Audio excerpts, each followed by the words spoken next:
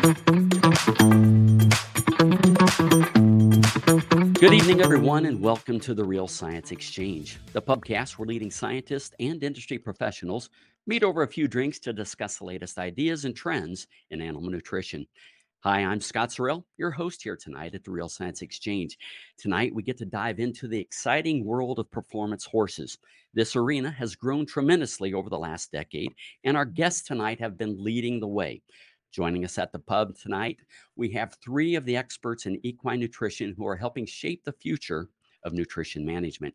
Tonight's pubcast stories are brought to you by the Keyshure line of chelated minerals.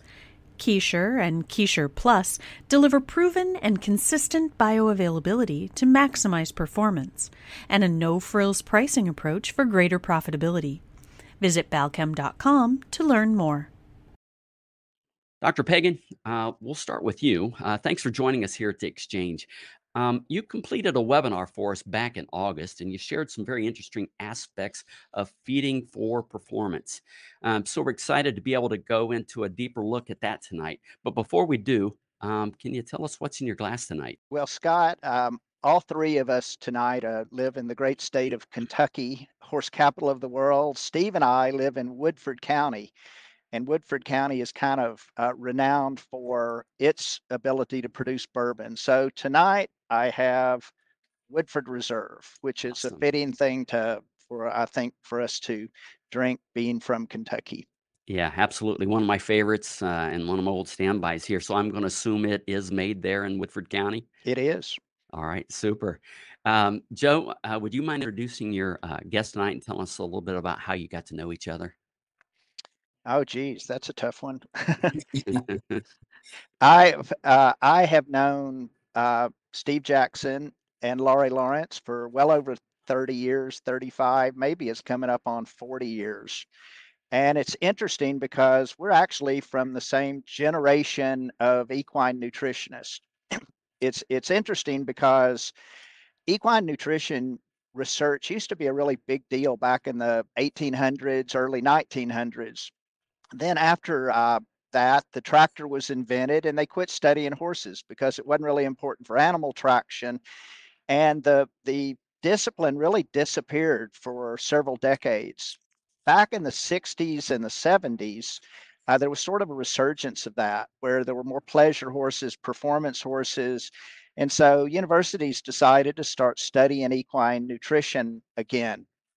And they recruited scientists who hadn't been trained in equine nutrition to start to train equine nutritionists. And so I'm of that first generation, as is Laurie and Steve. You might refer to us as the greatest generation, or more appropriately, the graybeards and blue hairs now. So we're the first generation, and that's how I know both of them, is because we kind of came up at approximately the same time, and literally we're the first group that was actually trained to be equine nutritionists.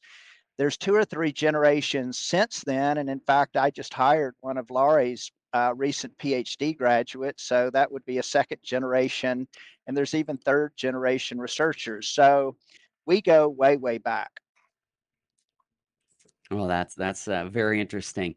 Lori, let's start with you. Now, how did you do you remember when you first met Joe?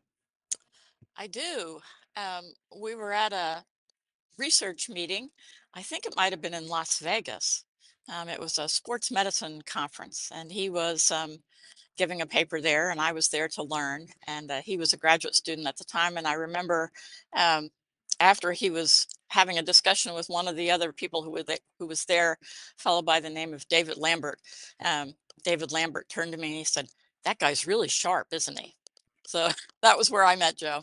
Okay, now I understand you're both Cornelians, and I thought perhaps you had met there. No, I predated him by a bit. Okay, all right, very well. Lori, what's in your glass tonight? Well, I've got some ale in my glass, and I'm using a glass that I got from the Red Mile when they had their 140th year uh, celebration. And so we, as horse owners, have both thoroughbreds and standardbreds. And so I thought it was appropriate to have my glass from the Red Mile. Yeah, excellent. And Steve, how did you first meet Joe? Same way, ENPS, it was called at that point, the Equine Nutrition Physiology Society. And Joe and I are actually probably exactly the same in terms of our graduate work. I was at University of Kentucky and had a major professor, John Baker, who, like Joe's major professor, Dr. Hentz, was kind of the ones that they identified to kind of create a resurgence in equine nutrition. So Joe and I were at numerous meetings together, and I taught at the University of Kentucky and left there in September of '90 to join Joe in developing Kentucky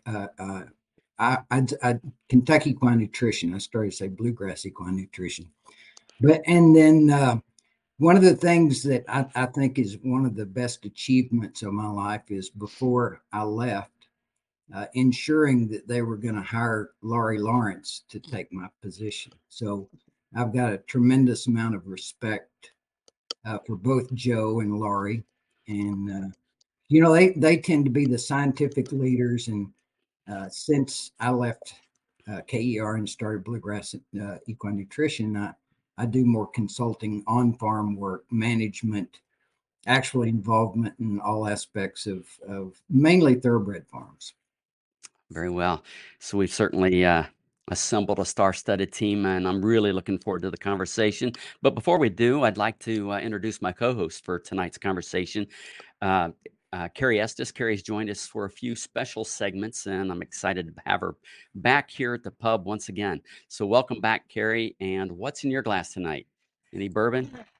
No. Okay. If you know me, Scott, I am not a big drinker. And I do have to attend a conference here in a few hours, so I've just got water in my glass. All right. Very well. Understand. So, Joe, to get us started, can you give us a brief overview of Kentucky Equine Research and your facilities there, and what do you do there? Sure. Well, Kentucky Equine Research is a private company, number one, which is often we are confused as being part of a university. KER again was started in 1988, and it's kind of interesting how it started because as we've already discussed, I went to Cornell for my graduate studies, and it was at a time at Cornell when there was a great group of people there. Peter Van Soest and Dale Bauman, and lots of these guys were churning out all sorts of great science. And Skip Hentz was my major professor, was kind of the one of the leaders in this new resurgent equine nutritionist. And I was trained there and assumed that what you did for a living was you went to a university. So when I graduated from Cornell, I did not have a commercial bone in my body. That was not something that I would have even contemplated. But as fate would have it, there weren't academic positions when I graduated, and I ended up in the feed industry. And it was serendipity, really, because it kind of opened my eyes to the great new world of what was happening in equine nutrition. And so the application of research became a lot more important to me. It was how can you find new things, but also how can you apply them. So after a few years in the American feed industry, I started KER, but its mission was increase the knowledge of the horse industry, but also apply that knowledge. And so really KER was had do research. So we have quite a large research facility, both in Kentucky and in Florida, but also always be thinking about the application of that information. So we really refer to KER as an innovation company. We're trying to find new and improved. Sure, we have to take care of what's going on right now, but really what we're looking for is what is next in line. And I think Steve and I obviously have known each other very well for a long time, and I think really our philosophies about what we're wanting to do is a little different in that he has to take care of business every day. There are horses out there that are being raised today and racehorses that are being trained today. And so, Steve, I mean, you can correct me if I'm wrong, but I think your focus is a little more on what is happening now and how to make it done correctly and have the best result. Where we do that at KER, but we also kind of have the luxury of looking ahead. It's like, what new things can we try to develop? Hmm. Steve, that's a great segue. Why don't you tell us a little bit about your practice now? Okay. You know, we live right in the center of the thoroughbred industry. It's kind of the mecca for thoroughbreds. And prior to the time that I left KER, I was doing a lot of on-farm consultation, and it's not only what to feed, but how to feed it. And a lot of times when we get into wrecks, um, it's not the feed, it's the feeding management that we need to look at. So I had lots and lots more clients in the thoroughbred industry, and so I decided that I grew up around horses. I showed horses. I rodeoed as a teenager and up through college, and so I'm intensely involved with grassroots horses, and I think that's one of the things that maybe has made my business somewhat successful, is that horsemanship, because I raise horses myself. I sell horses. I race horses. And so I'm very involved in the industry. And what I found was that a lot of times the information that consumers receive is maybe correct commercially, but when you put it on a farm basis, it really doesn't get the job done in terms of raising a racehorse or a performance horse of any kind, or a halter horse, as far as that's concerned. So um, I'm busy internationally in Japan and Ireland and England and France and Australia with clients, as well as clients in Central Kentucky, trying to interpret, apply the things that Joe and Laurie work at every day. Is to take the research to the farm, and it's kind of one of those deals that if I won the lottery, I'd probably do this for free. Can you talk a little bit about not specific clients, but the types of clients that you consult for? Most of my clients tend to be upper end thoroughbred owners, either trainers or farm owners, all of them. And interestingly, most of them have become good friends, the actual owner of the farm, as well as the management of the farm. So, we're talking about larger farms in Central Kentucky and a couple of farms in Japan and Ireland. And,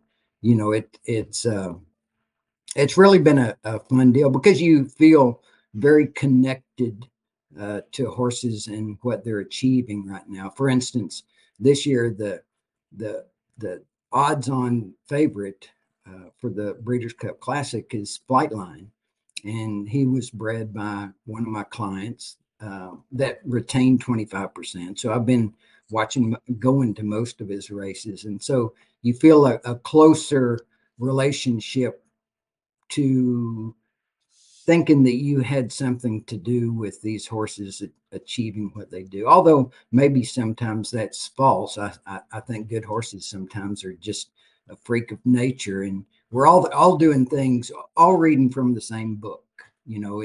Any of us that are making feed or making recommendations to people, we're reading from the same book. So there's not that much difference in what people do. So it's the management in general, and matings. I do a lot with matings of stallions to mares, and just a total involvement in the thoroughbred business mainly. All right, very good. Lori, why don't you tell us a little bit about some of the work that you're doing there at the University of Kentucky? Sure. I'm a professor in the Department of Animal and Food Sciences, which is a great place for an equine nutritionist because we have a number of other nutritionists who work with other species. So I often think, as Joe said, a lot of us were trained, sort of cross-trained. Our most of our lectures probably didn't have a lot to do with horse nutrition, but we learned a lot about the basics of nutrition. And so that's always a principle that I've tried to pass on to my graduate students, that they need to be nutritionists first if they want to perhaps go into research or academia, and that there's lots of really wonderful stuff that happens with other species because they're a little bit further ahead of us, and they have um, oftentimes a lot more animals to work with, so they can do a lot of different types of experiments. So I collaborate with a lot of folks here that are not just horse nutritionists, but we're really interested right now in factors that affect mare milk composition and how that then affects the growing foal. But we've done a lot of work looking at forage digestibility and also mineral digestibility and those sorts of things. So my job really is to train graduate students, which I guess become the second or third generation, so that they can go out and train other graduate students so that we keep those young scientists coming along. Whether they end up going into academia or they end up going into the feed industry, we need to keep that pipeline open. Very well. So, give us an idea of what state-of-the-art nutrition was when you first began practicing, and what are some of the key advancements you've seen over the years? Yeah. So I think when I first started, there was a lot of, at least the folks that I was involved with, there was a lot of interest in protein nutrition in horses, and there were a lot of studies that have been done there, possibly reflecting the fact that some of the nutritionists that transferred over into equine had been swine nutritionists, and that was kind of a hot topic. And so protein was a very popular topic, and also amino acids, and a little bit on non-protein nitrogen. And there was just a little tiny bit of work with the horses' microbial community in the large intestine. And really that was sort of a jump off from what they had learned in ruminants. And after that, protein was popular for a while. And then we sort of moved on to energy sources and looking at fat and carbohydrates. And I think that that's really changed the feeding practices across the world. The diets that horses get now, the commercial feeds that are manufactured now, are much different than the ones that were available back in the 1970s and the early 80s. And now today, I think we've moved on, and in many ways from just thinking about energy sources, and now I think there's a lot more interest in sort of functional foods, and also in thinking about how the diet affects the microbial community, and then other things like the sustainability of feeding horses and some of those other types of areas. Joe, you're in the innovation business. I'm going to ask you the same question. What was some of the things that you've seen change over the years, and what role perhaps have you played in some of those new innovations? I'm all three of us, I think, again, are coming through the same time, and so we've all sort of experienced the same changes that we've seen. When I started, it was kind of a sweet feed sort of mentality of feeding. They were pretty plain, straightforward sort of feeding programs. About the time that I was a graduate student, Steve and Laurie, there was this big emphasis put on alternative energy sources, particularly fat. So we went through that phase of feeding fat for performance horses, and that has sort of melded into feeding fat to anything that you can catch. And I think part of the problems that we've got is in equine nutrition, as is probably in all other sectors. Sometimes a good idea can be taken to extremes, and we realize that actually we're kind of in the phase right now of discovering unintended consequences of things that everyone started to apply without giving a whole lot of thought to where they were going. So one of the main things we're studying right now, in fact, is, are there some unintended consequences of feeding real high fat diets and the types of fats we're feeding? And if there is, which I would argue there are some problems with that, can we fix it? And so that's one of the things we're trying to do by selectively giving different types of polyunsaturated fats to correct some of the imbalances that have started. About the time that I started also, or a little, well, about the time that I got into the commercial industry, on the growing horse side, there was a real emphasis on skeletal disorders, osteochondrosis, that sort of thing. And some work at Ohio State suggested that there were some trace minerals that were important, and everybody in the industry set their hair on fire about that was suddenly what caused every problem that there was. And so everybody went down that rabbit hole for a long time. I think to a certain degree that's kind of has been litigated and resolved to a certain degree, but we're still looking at, well, what are causing some of these issues. And we're currently trying to do some large field studies looking at how horses, how their body weight and growth rates may play a role in some of these disorders that are unrelated to those specific mineral intakes. So those are two of the areas that we're interested in.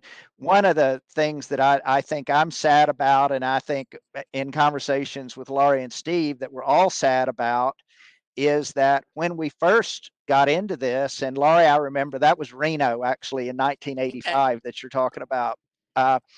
We were all interested in performance horses and high performance horses and how to increase performance. I still am, Steve still is, Laurie still is, because they're both racehorse breeders and owners, and so am I.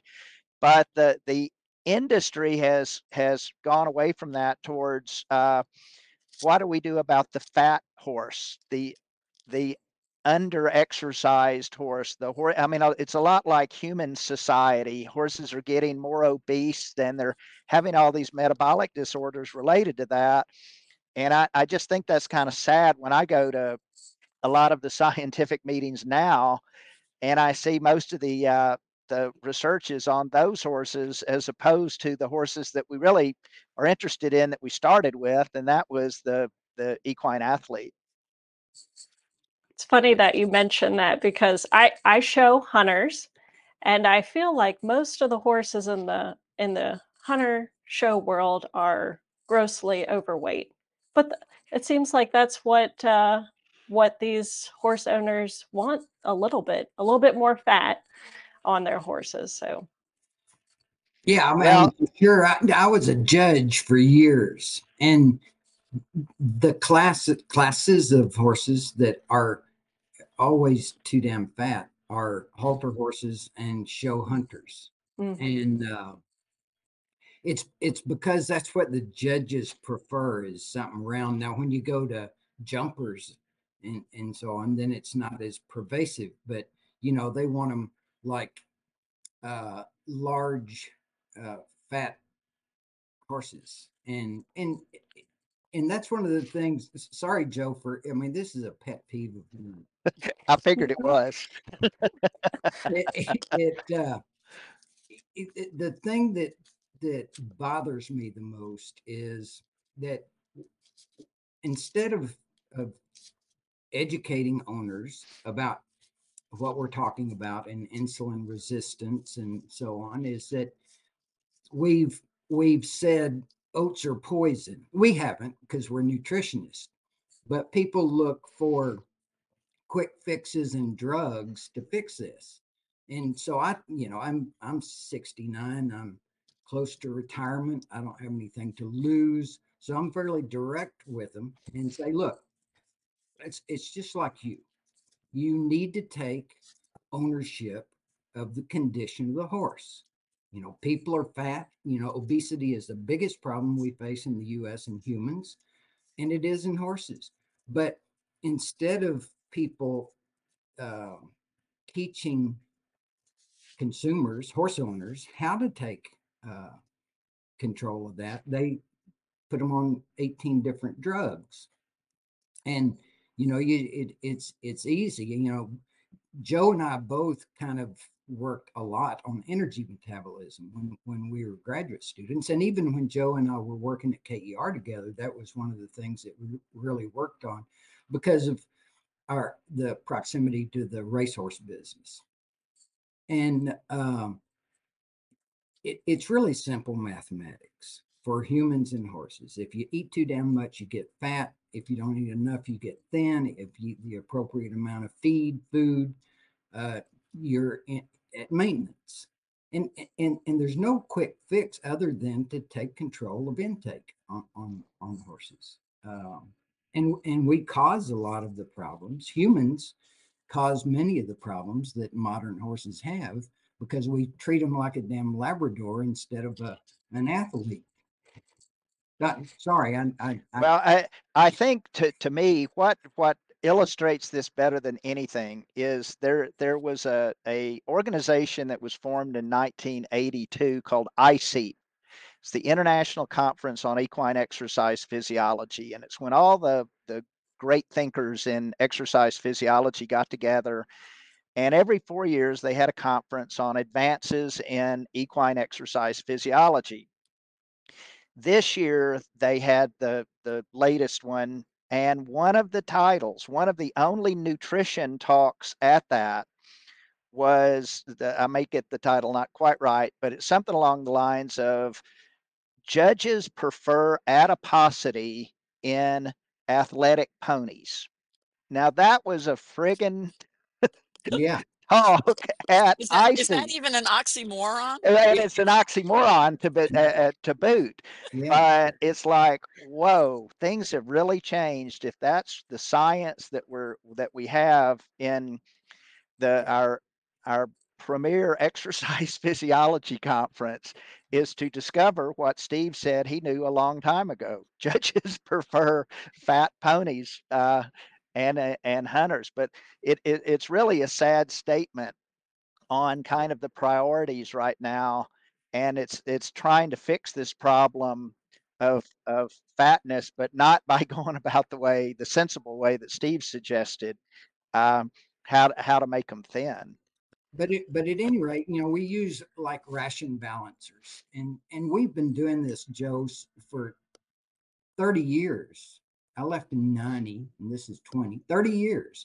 We've been using concentrates or ration balancers in addition to good quality forage for a lot of horses, or even young growing horses where we consider that the condition of the horse is excessive. I'll put them on a kilo a day of a ration balancer or 500 grams so that people satisfied their need to feed without increased caloric intake. I think from my perspective, so I'm an academician and I work with a lot of other academicians, and I think feeding practices in horses have been heavily influenced by feeding practices with other species.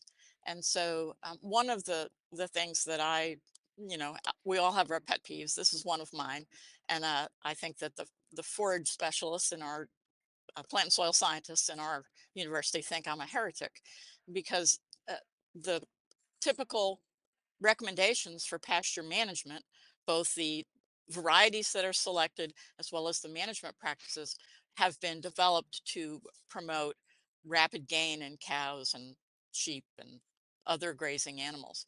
And that's not what we want. And it's certainly not what horses that are 15 years old need. So maybe for our listeners, do you think you could give us some examples of a low, moderate, and high performance horse Yeah. or horse in work? I'll let Joe take that and see if he has some guidelines that he gives to folks. Well, I mean, in the high category, I think racehorses. Laurie's already said racehorses, advanced 3-day event horses, polo ponies. Those are horses that are working very hard. In the middle area, there would be other sport horses that are being exercised daily on a regular basis. That would be show jumpers, even dressage horses at an upper level. The low level is the recreational horse, and I think that that's the one that is actually the majority of the horses around. So, Scott, you ask about innovations. One of the things that we're working with is the idea of using some technologies that will allow horse owners to realize just how little they are riding. And whether that's cell phone apps, whether it's wearable technology, the sort of thing where you can collect those data and understand how much a horse is really working, and then have a nutrition program that fits. Whenever we try to do any sort of nutrition advising to amateur riders, almost every time they overestimate how hard they're working. And so if we give them advice based on that type of input, we're going to get it wrong, and we're going to help make the problem worse. So trying to understand that is one of the hardest things for horse owners to do. I think the other thing is that we've been schooled, um, or we've schooled people that when they're selecting hay, that they should be selecting for high quality hay, which is green and leafy and fresh, and that's all well and good. And that would be great if you were feeding a calf to grow. Um, and it's great if you really do have a high performance horse that needs every calorie they can find. But for the majority of the horses, they don't need that. They need STEMI. And it needs to be clean. It just doesn't need to be that highly nutritious hay. And I think people have a hard time if they look at green and leafy versus kind of average grass hay that's a little bit stemmy and kind of grayish colored. They have a hard time making that choice. But that's another thing where we've taught them something that sort of applies to another animal, but not really to the animal that they have. Yeah, I agree. One of the things that Laurie is doing, and the people in the agronomy department up there, is emphasizing forage species that are appropriate, not only as hay but also as pasture. Um, People think about global warming, and well, it doesn't affect us and so on. But in central Kentucky, I'm convinced that global warming has totally changed what kind of plants are predominant in our pastures. When I came up here in 75, there were pure bluegrass pastures. I mean, that's all, maybe some white clover or something. Now it's more like we have weedy grasses, nimblewill, warm season grasses that are not appropriate really for horses, and less cool season grasses. So it's like the cool season grass country has moved up some, and so a lot of the environmental things that we see kind of change that. And when you come to hay, if you go to California, it costs you a lot more money for a bale of Timothy hay than it does a bale of alfalfa hay. And I'm a huge alfalfa fan. I mean, on my own farm and on most of my clients, we feed mixed alfalfa, orchard grass, or straight alfalfa. You just can't feed it full free choice because it is very calorific. And we've done a poor job uh, actually of talking about forage to consumers, and there's a lot of wives' tales out there in terms of forage species that are incorrect. And believe it or not, we just, in 45 years, we haven't really made a lot of progress in teaching consumers or veterinarians the appropriate things about different forages that make a huge difference. I've got lots of mares in central Kentucky eating hay and or pasture in a supplement pellet, and they're still too fat. So why do they do that? Well, one of the things is they know I can feed 4 pounds or 4 quarts. I mean, a lot of people won't even go to weight; they're still talking about volume, and they know what they're feeding. But how do they determine how much forage that they're feeding? And because they don't know, then basically their approach is we're going to meet the requirements with concentrates, and the grass is gravy. And that's backwards from what it should be. But we just haven't been very effective in general of teaching people what expected forage intake would be. And there are a lot of horses that do hard work that are on forage alone, on hay alone. In California, I have a lot of clients that have cutting horses or roping horses, hardworking horses, and they feed them alfalfa cubes and salt, full stop, and they look magnificent, magnificent. So forage ought to be the first thing we talk about, to me. Yeah, Steve, you mentioned that we haven't done a very good job of educating people on how to feed their horses. I'm wondering, who is we, right? I mean, who's responsible for teaching specifically recreational people that own recreational horses? It seems like a huge task to me. Lori, is that something universities ought to be doing? Feed companies? Where does that responsibility lie? Well, everybody, and I think there's a couple things that are a little bit different about the horse world from the standpoint of universities than maybe is applies to other animals. But um, one of those is that horse owners tend to be pretty transient. So a lot of horse owners may get into the horse industry or become a horse owner when they have a child who wants to take lessons and then have a horse, something like that. And then, they're in it for 5 or 6 or 8 years and then they go out. And so the parents get somewhat educated and then they move on. So it's not necessarily, at Steve's level and at Joe's level where you've got, high level competition. Um, those are more professional level. But here we've got a lot of folks that, come in, they come and they go. They're not like your average beef farmer or sheep farmer. Um, they also don't have an agricultural background necessarily. So they may start owning a horse and not have any idea what the difference is between alfalfa and Timothy hay. And they're usually not really attached to the Cooperative Extension Service. And so in agriculture, people that come from an agricultural background are often familiar with their county agent and what those agents can do for them and what the Cooperative Extension Service can do for them. But folks that come from a more suburban environment would never be aware of that. And so that educational pathway, that person that could help them on the ground sample their hay and provide pasture management, that kind of stuff, they don't even know exist. And so it's a different sort of thing. And so I think some of my extension colleagues would say that they're teaching the same stuff now that they were teaching 15 years ago because it's different people. And so you start out teaching them about forage, and by the time they get it, they've left and a whole new crowd has come in. Um, so it's a little bit, it's certainly important.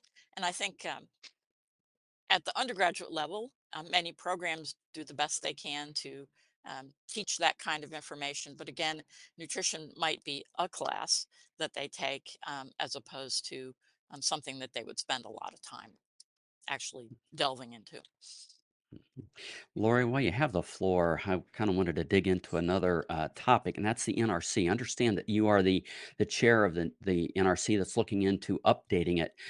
When's the last time that the equine NRC was updated?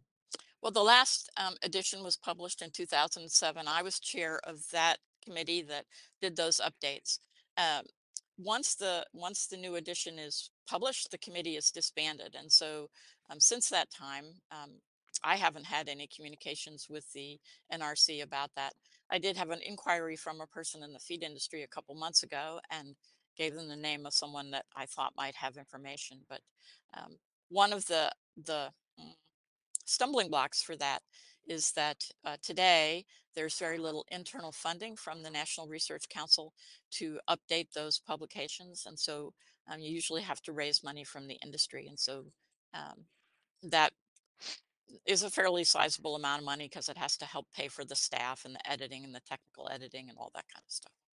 Okay, so it's been a few years. Does it need to be updated? That's that kind of the group.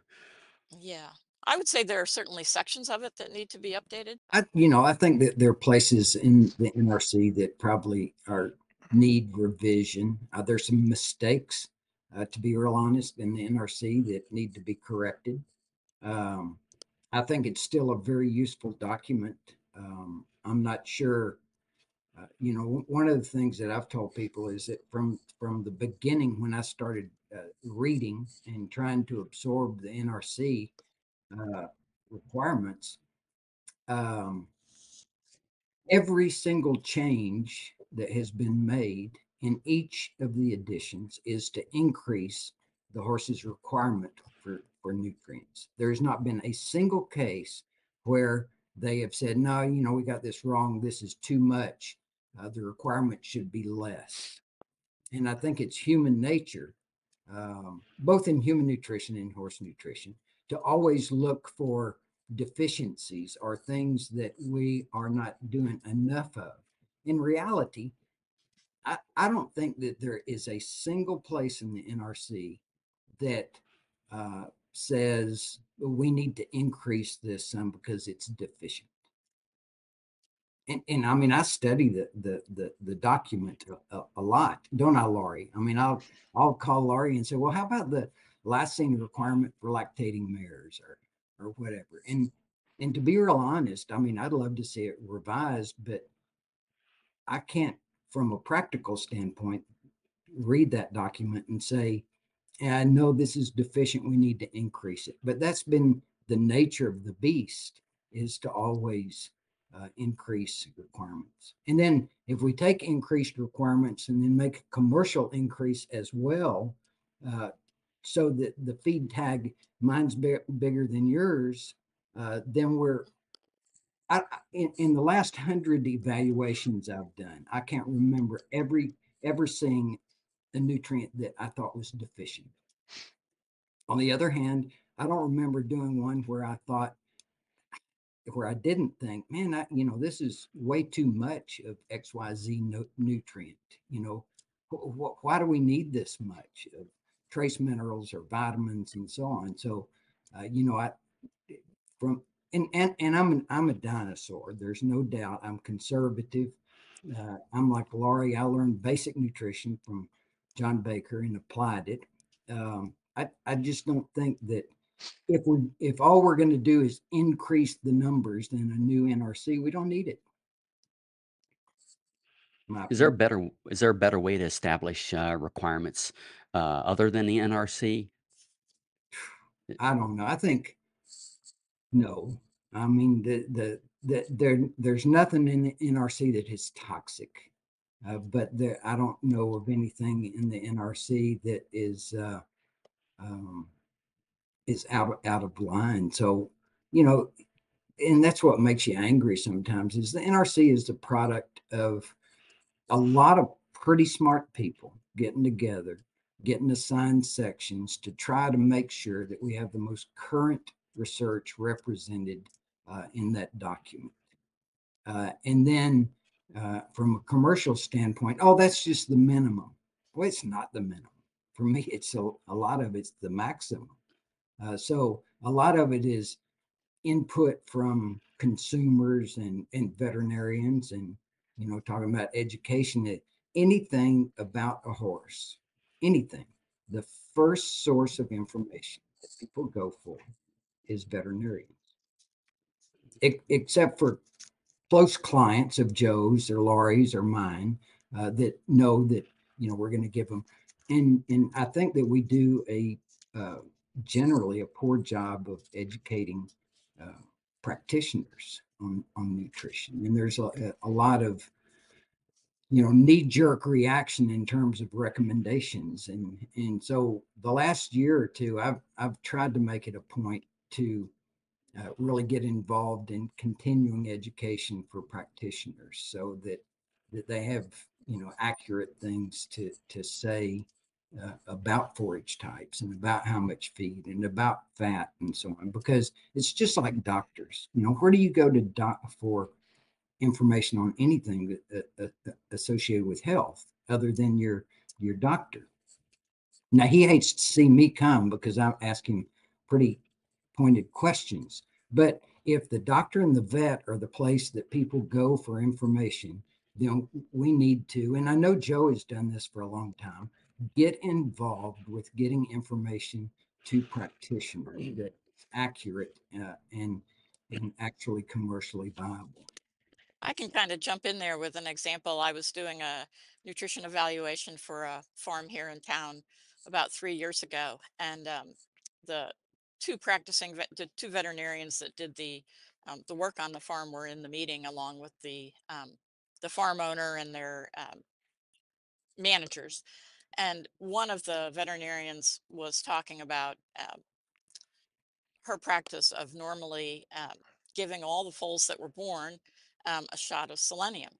And the farm owner asked her why she did that. She said, well, because I think that the forage here, the grass here, is selenium deficient. And he said to me, he said, is that true? I said, well, it is true that our ground here tends to be selenium marginal or selenium deficient. He said, but don't the mares get selenium in their concentrate? And I said, well, yes, they do. But I don't think she knew that. I don't think, that wasn't part of, she didn't put those parts together, so I do think that, and Joe's always really focused on that. I think we need to continue to do that, although I do think that veterinarians are becoming much more interested in nutrition. I get a lot more questions from them than I used to.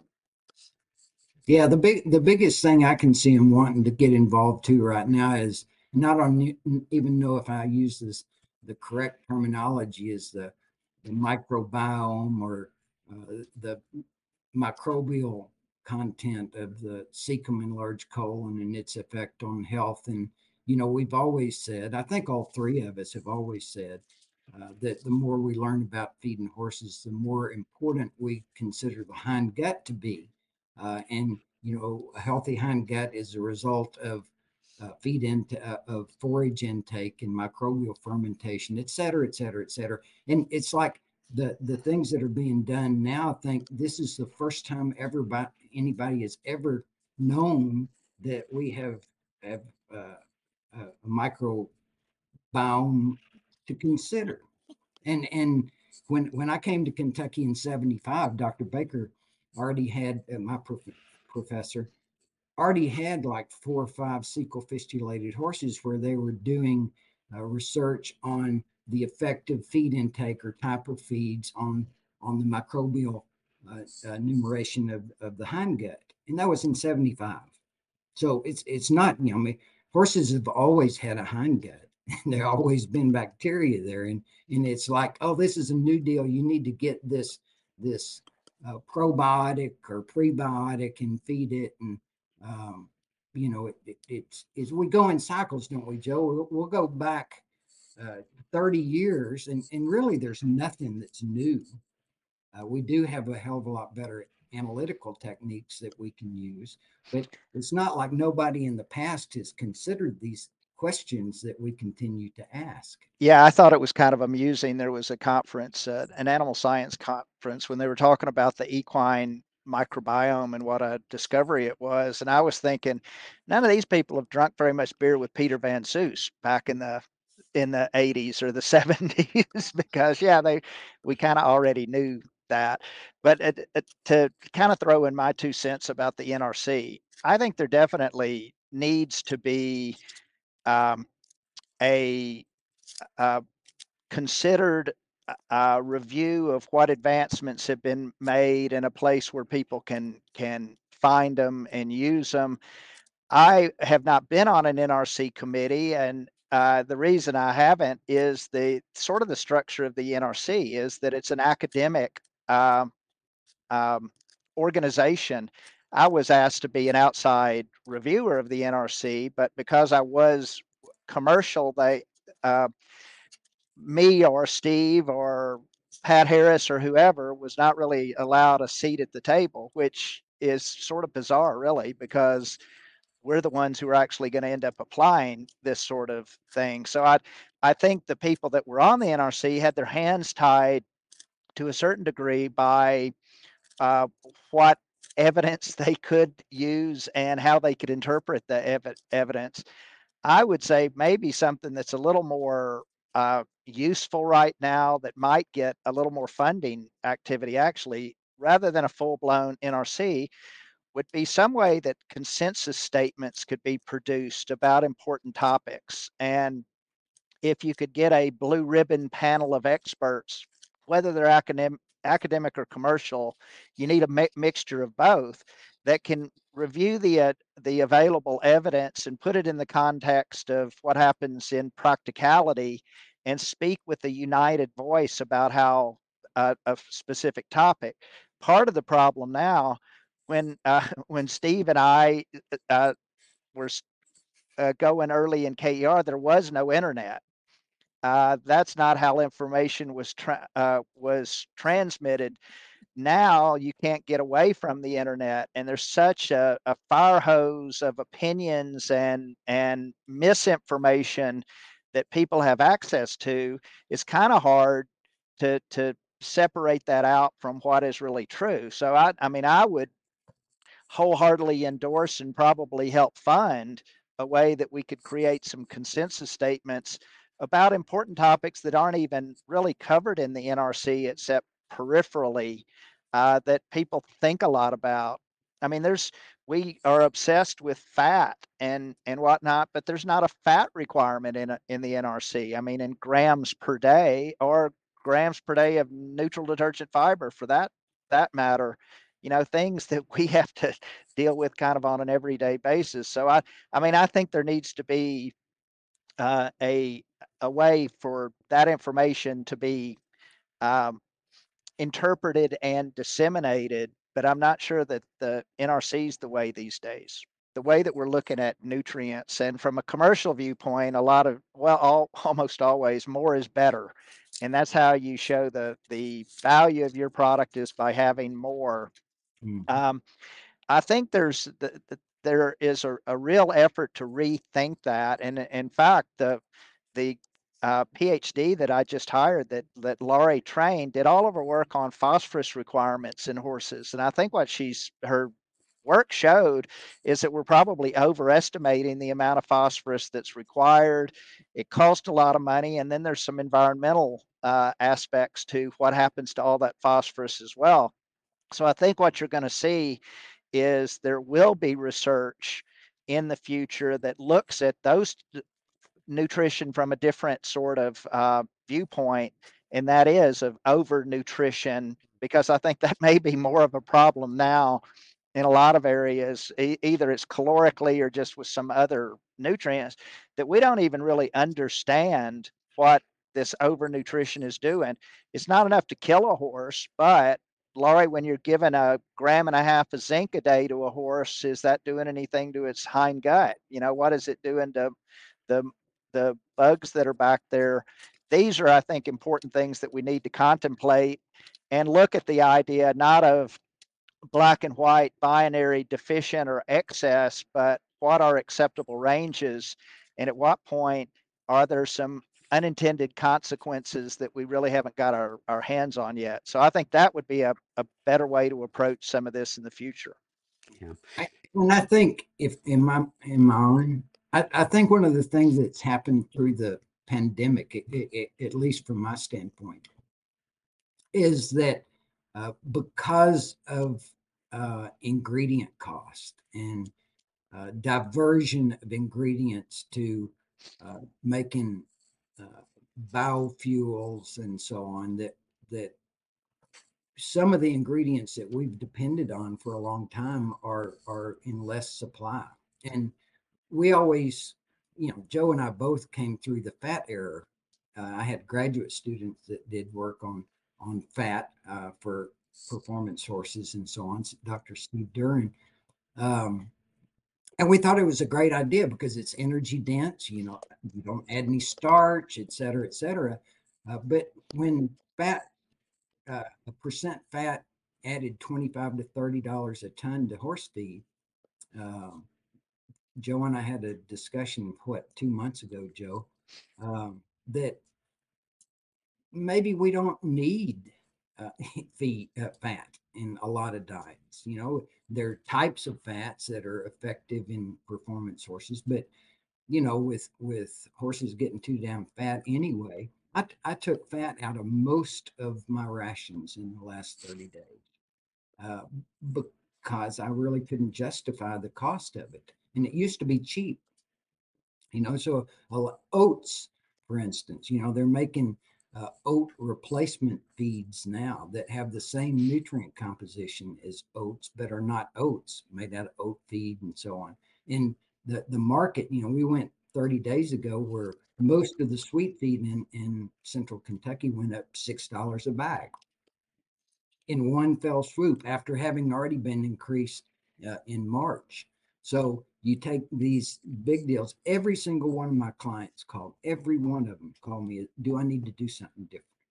And some of them decided, yeah, it went up, but I'm confident in feeding this way and so on. And they stayed the same. But we went to a lot of farms went to cubes because we're using co-products of the human nutrition things to make these feeds. So the phosphorus thing, Scott, I think we talked about the other day. In some countries, it's already legislated because of environmental and algae bloom and so on. And in Europe, they're very, very particular about runoff of nutrients from farms, and a lot of the big places have places that they can put waste and let it and not run off into the creeks and streams. So all of these things are, it kind of goes along with there are a lot of people, a lot of my friends from Texas that say global warming is bullshit. It's just a political thing. And then all of a sudden, 30 years later, you find out that a lot of these things that we're doing environmentally are very, very negative. And that includes overfeeding animals or inappropriate nutrient concentrations in animal feed that we really need to consider. We're getting pretty close to done here, but there's one area I wanted to kind of dig into before we depart. And that is, Steve, before you said there's not a lot new, there is one thing that is new, and that's epigenetics. Some recent research that Balchem sponsored at a couple of your alma maters, Cornell, and this was done with humans. They actually supplemented choline to mothers during gestation, and then with the objective of improving cognitive function and development. And then they measured the mental acuity or focus of those children as infants, and they came back 7 years later and measured their ability to focus then at 7 years old. And they found that the children whose mothers were supplemented with additional choline had a significant amount of better focus than the children whose mothers did not. And I'm wondering, is there a role for something like that, or research, Lori, looking at that in equine, right? Improving the ability, the trainability of horses. And just kind of curious if you guys have given anything like that any thought. Well, actually, the folks down at the University of Florida have done some experiments back looking at omega-3 fatty acids, and then in feeding the mares, and then looking at some of the um, trainability characteristics of the foals. I don't know that they were able to make a strong conclusion. Of course, one of the huge issues is having large enough populations that you can actually see differences, because the differences are not likely to be, or our ability to detect the differences in horses are not likely to be huge, right? So I don't know. I think it's a really interesting thing. And certainly what Steve was just talking about, and Joe earlier, we've been probably over supplementing brood mares for a long time with many different types of trace minerals. And whether those things have an effect on the foals over time, I don't know. I wonder, I look at all these horses that have insulin resistance, some of them not even apparently overweight, but they're insulin dysregulated. They're 10 years old or 8 years old. And I think, how can that even be? And so I think maybe it's a multi-generational type of thing that we just haven't really recognized. Yeah, it's a complex thing, and it's difficult. And unfortunately, I'm not as involved going to every scientific meeting, but most of my colleagues are my same age, are very, very close. And I don't see a hell of a lot of new generation of Joe Pagans and Laurie Lawrences. It's probably good there's not another generation of Steve Jacksons, but where is the next group of like gurus coming from? I don't know. Well, I think that's a great place to maybe stop for all those young students out there listening. There's a need in equine nutrition. So I would, I don't know who to call. Call Lori, I guess. There's a need out there. Call. I don't know if you guys just noticed, but they flickered the lights. That means it is last call. I'm almost out of beer, so I think we'll call it quits there. But before we do, I'd like to ask each of you to kind of give us, 1, 2, 3 key takeaways from our conversation this afternoon for the audience.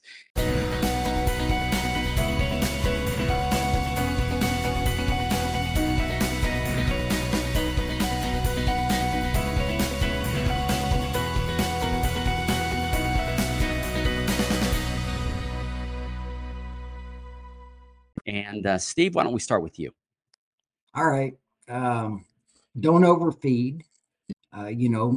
Make sure that you know the body condition that is appropriate for the horse that you're using, and feed him due to that. It's a basic, should be common sense nutrition. Is the body condition is first, and then you can fluctuate on how you get the trace minerals and so on in there. If it's nutritionist, tell people the truth. Make sure that they understand the actual function of the horse's GI tract and how important forage is. I have been for a long time, but particularly now a forage fan. And I think there are a lot of old wives' tales that need to be dispelled in terms of what forage species are appropriate for horses. Carrie, what comments do you have for us? Well, I think as a horse owner myself, listening to this conversation, there's so much information on the internet, right? Good, bad, ugly. So do your research and seek help from somebody who knows what they're talking about, right? Not just another horse owner on the internet. Go to a nutritionist and I guess your vet too. Encourage them to learn or go to a nutritionist as well. Yeah, thank you, Carrie. And Lori, what kind of final comments do you have for us?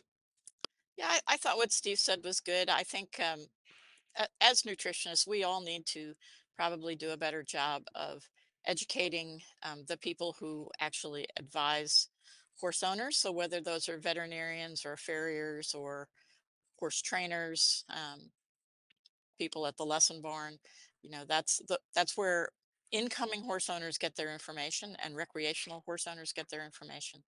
And I think we have plenty of information to solve probably 80% of the problems in the recreational horse industry relative to nutrition. Maybe not the growing horse, maybe not the performance horse, but I think if we just apply what we know, we could probably, and put it into practice, we could probably do a better job of feeding those horses. All right. Thank you for that, Lori. And Joe, we'll give you the final words. Well, I think it's an exciting time because there's a lot of new technologies that can be used to answer some questions that we've had for a long time. So full steam ahead on that, but also use some caution in interpreting and applying some of this, because there are unforeseen circumstances that we really need to pay attention to. So I think we will make strides, but we need to be careful about how we use this technology. Joe, Lori, Steve, Carrie, first, let me thank you for the enlightening conversation tonight. The equine segment is new to me, and so I've really enjoyed getting to learn more about the intricacies of feeding these amazing athletes. To our loyal listeners, And to those new to the exchange, I want to thank you for coming along with us. We've covered a lot of ground over the last couple of years, and I'd encourage you to go out to either our website or to your favorite podcast platform and take a look at some of the past episodes that we've had. There's a lot of good information out there. Also, if you've got any ideas for other topics that you'd like us to discuss, please reach out to us with those ideas at anh.marketing@balchem.com. And we'd like to work with you to bring those to the pub. And you never know, maybe we'll invite you to join us as well. But for now, I want to thank everybody for joining us. We hope you learned something. We hope you had some fun, and we hope to see you next time here at the Real Science Exchange, where it's always happy hour and you're always among friends. We'd love to hear your comments or ideas for topics and guests, so please reach out via email to anh.marketing@balchem.com with any suggestions, and we'll work hard to add them to the schedule. Don't forget to leave a 5-star rating on your way out. You can request your Real Science Exchange t-shirt in just a few easy steps. Just like or subscribe to the Real Science Exchange and send us a screenshot along with your address and t-shirt size to anh.marketing@balchem.com. Balchem's Real Science Lecture Series of webinars continues with ruminant-focused topics on the first Tuesday of every month, monogastric-focused topics on the second Tuesday of each month, and quarterly topics for the companion animal segment. Visit balchem.com/realscience to see the latest schedule and to register for upcoming webinars.